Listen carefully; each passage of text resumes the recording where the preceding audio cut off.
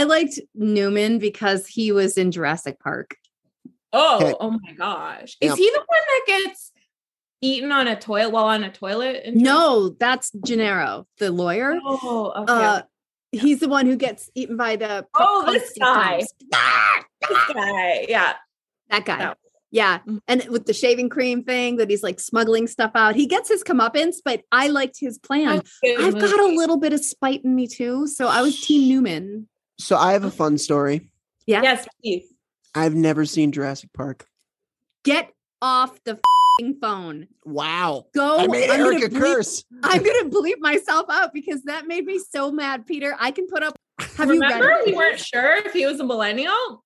Now I know. Gen Z. Dude, Gen Z. This entire shelf is all Michael Crichton here. Okay. This is all. I mean, this is some Lord of the Rings crap, but Tolkien was a weirdo.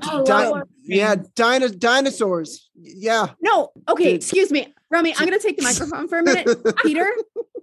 Peter.